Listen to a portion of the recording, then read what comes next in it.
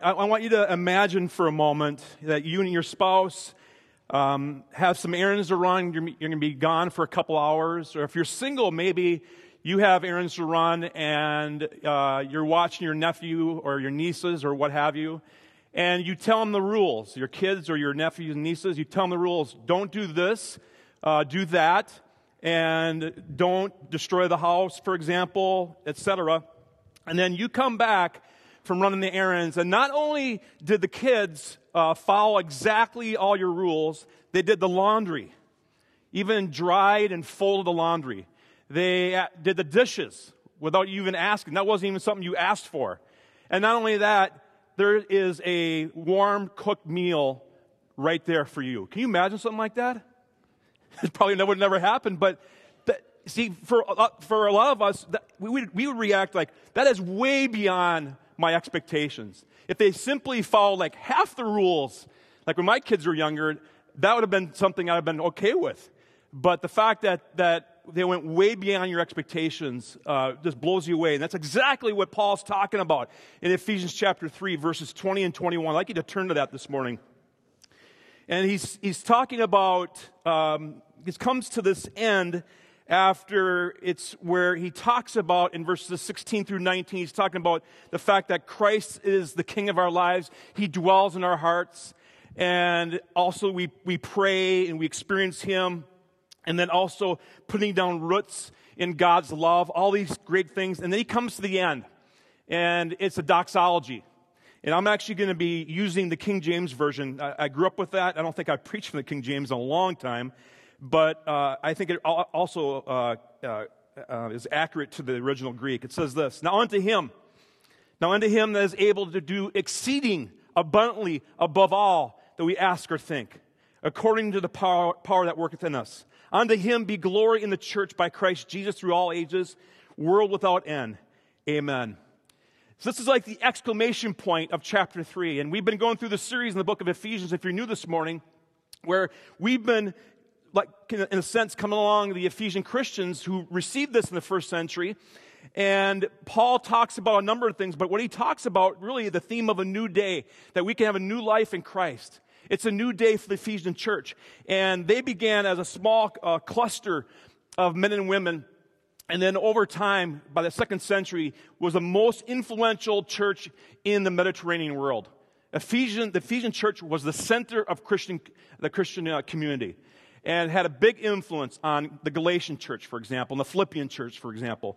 And Mary, the mother of Jesus, I've shared this before, her last days were spent with the Ephesian church in Ephesus. You actually can go to see her house. It's in modern-day Turkey. And John also, the disciple, was taking care of her, and his tomb is actually there. And he wrote his 3 letters from Ephesus. So it was a very important city. And Paul is talking about this new day, and then he talks about this life and the fact that we have this life in Christ, and then as we experience that, we come to what are like natural results, that God is able to do exceeding abundantly above all that we ask or think, way beyond our beyond. As Phil Schreier says in a great book called God is Able. I encourage you to write that down. It's a phenomenal book just on these 2 verses. God is Able, Phil Schreier. And I think when I think about that and think about that God does that and can do that in our lives, the question that I've been wrestling with this week is why? Why would God do this? How about just simply, God is able to do what we ask or think? Okay? That'd be enough, wouldn't it? But why does He want to go beyond our expectations? Why does He want to go way, way beyond what you and I ask or think? Let me pray.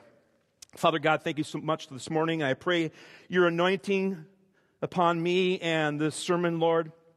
And unto you, God, who is able to do more than we can ever ask or think, immeasurably more in one translation. God, I pray that we would think about that and our hearts and minds be open to what you want to do in our lives, that you want to go beyond our beyond. And God, help us to remember that, but also help us to recapture that in our faith in our lives. I pray that this sermon wouldn't just be another sermon, God, that people would walk away impacted and changed In Jesus' name we pray. Everybody said?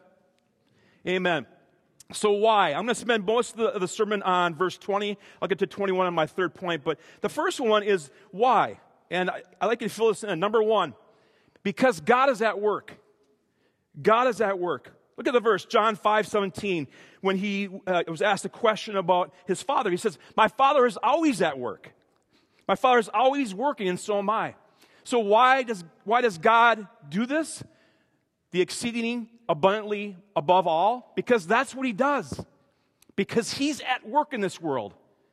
And I've mentioned this before. The deist view is that God is somewhere else, up in the far cosmos, not really involved in the world, maybe sleeping, and then when the alarm goes off, Christ will return, and then we'll have the rapture and the second advent, we say, and et cetera, and the world will end. But that's not true, because Jesus says, really, my Father is always at work. I think oftentimes we pray or think, God, or Heavenly Father, I pray that you would show up.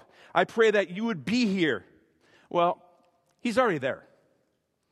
Really, I think the prayer should be for me to show up, because God is already there. God is already there before you are. He's with us. He's at work. And that's important, because when God's at work, he doesn't do the normal. He goes way above and beyond. That's who God is. As you look in the scriptures about who he is and how he expresses himself, what he doesn't just do the average. He does superior, above all, more than people pray for. Not every time, but a lot of times, it's way above, beyond what people ask or think. And this last week, I was sad to learn the death of Kobe Bryant. That was very sad. And the thing I really admire about Kobe was the fact of his work ethic. And when he played basketball, he couldn't just give an average effort. It had to be above all. It had to be superior. It had to be the best he had. And like Michael Jordan before him, he was legendary for his practices. I remember reading an article a few years ago where Kobe in the off season would get up at about 3 o'clock, 3:30 in the morning, and drive to the Laker practice gym and practice for 2 or 3 hours every morning. And then he'd practice again in the evening time. And that's the kind of guy Kobe was. He wasn't just going to give an average effort. And God is the same way. He's not going to simply give an average effort. He's all in. He's all in to the point where he sent the Son, Jesus Christ, to die on the cross. He's all in. Way beyond anybody expected at that time. Sending Jesus Christ to this world to die on the cross and be raised on the third day so that you and I can have, verse 20, possible in our lives. God doesn't do the average. In fact, Jesus says this in John 10:10, I came so that they, you and I, can have real and eternal life, more and better life than they ever dreamed of. And in many ways, Paul is echoing this sort of mission statement, this purpose statement by Jesus. A more and better life than we ever dreamed of. And that's in the Message translation. And that's the Christian life. Now, it doesn't mean it's the easiest, but it's the more and better life. And sometimes when God works in our lives and we pray, and some of you are like very skeptical right now because like, I prayed this and God never answered. You know what? I look back at my life and God did do the exceeding abundantly above all that I could ever ask or think by not answering certain prayers. I'm grateful. I'm grateful that God oftentimes moves in my life and friends that I hang out with through unanswered prayers. And I look back and I'm so thankful that he didn't answer that prayer because this happened instead. Sometimes God does that. Second, not only is he at work in the world, why does he do the exceeding abundantly above all that we ask or think? Is also he loves to go beyond our beyond. God loves wonder and awe. He likes to knock our socks off. The response of God to us is, I can do more, I can do more, I can give more. And I think oftentimes we ask for just the small things, like, God, can you just do this? And he wants to do much more. It reminds me of a true story of a college president I know who was young at the time. It was his first gig as a college president. And it was time for a capital campaign, and he went to one of their big donors. And the donor knew exactly why the college president was coming, and he was ready to write the check, and the college president shared, and he asked for a certain amount. and the donor wrote the check out, but he gave it to him. And as he gave it to him, he said to him, I was prepared to give a lot more than that. And I think oftentimes we ask for this when God wants to give so much of this to us. Now, take a look at that verse. I'm going to walk you through, because what Paul is not only, what he's doing with this is that he's building on phrases and thoughts. So begin with able. Now on to him that is able. Able to do what we ask. Able to do what we think. Able to do what we ask or think. We can just stop right there and say, that is awesome, God. That's enough. But he goes beyond our beyond. Able to do above that we ask or think. Doesn't stop there. Able to do above all that we ask or think. Able to do abundantly above all that we ask or think. Able to do exceeding abundantly above all that we ask or think. Can I get an amen? Yeah, isn't that just so hopeful for you in your lives, for this church, that God is going to go way, way beyond your wildest expectations. After I transition, I hope that this church grows and thrives, but more than ever in the 32 history of this church. And I believe that could happen. That's my prayer for this church. And one version says, beyond our wildest dreams. And when Paul puts this phrase together, I want you to note this. Exceeding abundantly above all. Those 4 words, he crams those words together. And he actually, it's like Paul, like one scholar says, I love this. He gets so emotional and he wants a word that really captures this. And he takes these 4 words, he crams them together, and he creates a brand new word that's not in the Greek lexicon until he writes it. And it's this word, hyperperisio. And it means super abundantly, beyond measure, if you want to fill it in, exceedingly. And he creates this word that was never around, just like we do today, don't we? I mean, if you hang out with the high school students or college students, they're creating new words all the time. Like I just learned this last week. I learned a new word, yeet, Y-E-E-T. And most of you don't know this. These guys know it, right? Yeah, it's something that you don't like. Maybe it's whatever. Think of something, but something you don't like, you just want to chuck it. You yeet it. Okay? Apparently that's what you do. Okay? Another one. Now, this word actually exists in our dictionary, but it has a totally different meaning that I didn't even know.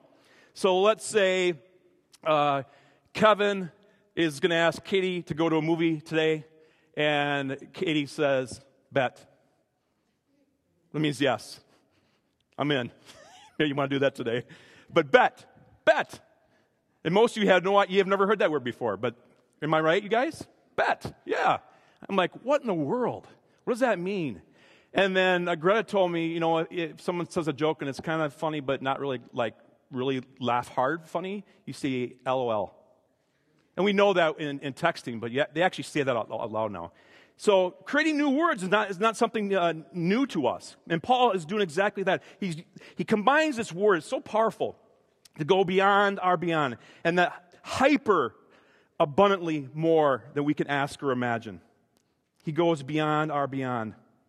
And God loves to do this. And it reminds me actually of a story. Here's the book by Phyllis Schreier, by the way. She tells this story. I love this. One year for my friend's birthday, she told me she was hoping just for a sweet, endearing card from her man. Just a card. And some of you are probably nudging your husbands right now as I read this. Just a card. To you from me.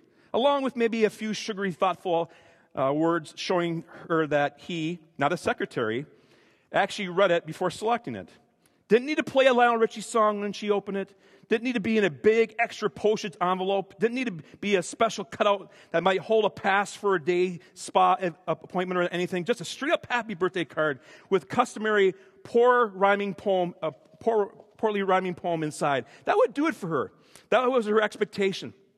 Shoot, this would have been beyond her expectations, given her husband's track record for other birthdays.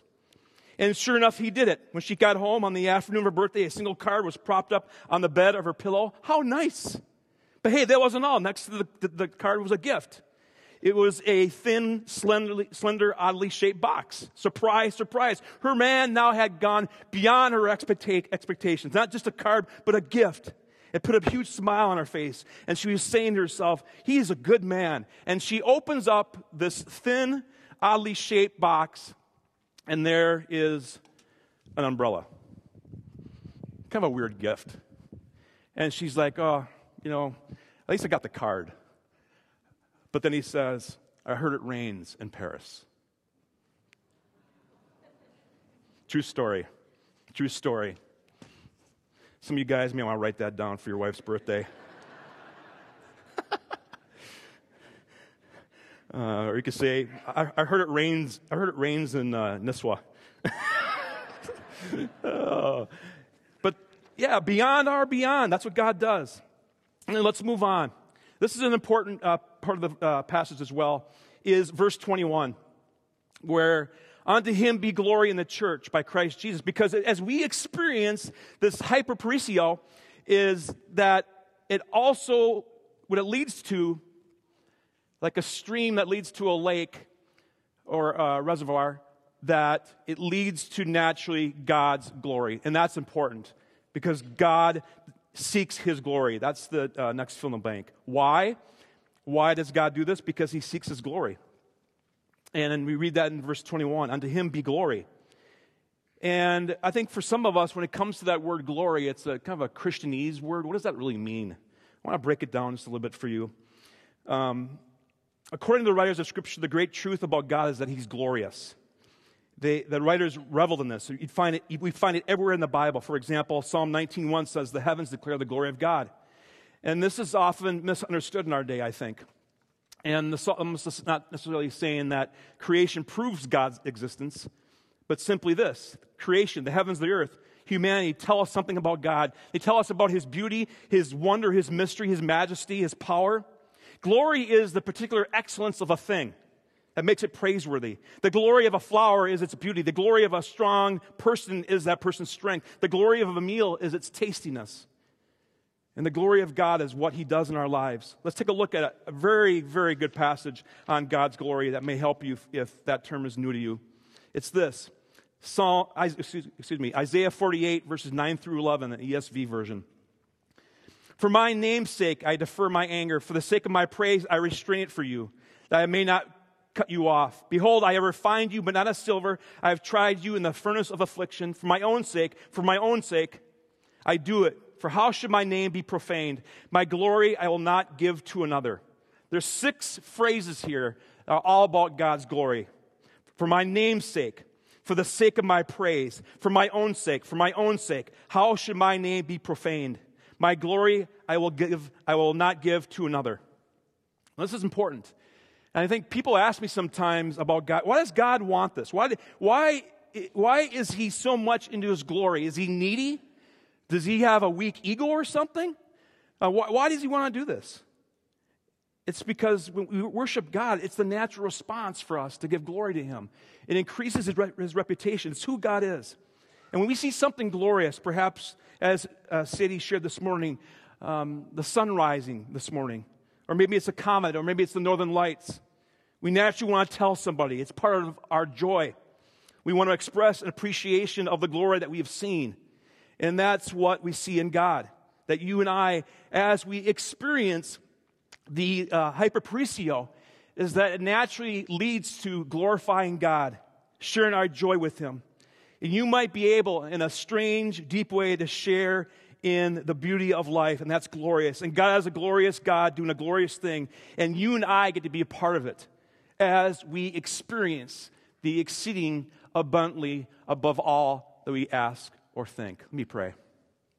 God in heaven, thank you for these words, and I pray that each of us would begin to really recapture this verse 20, exceeding abundantly above all.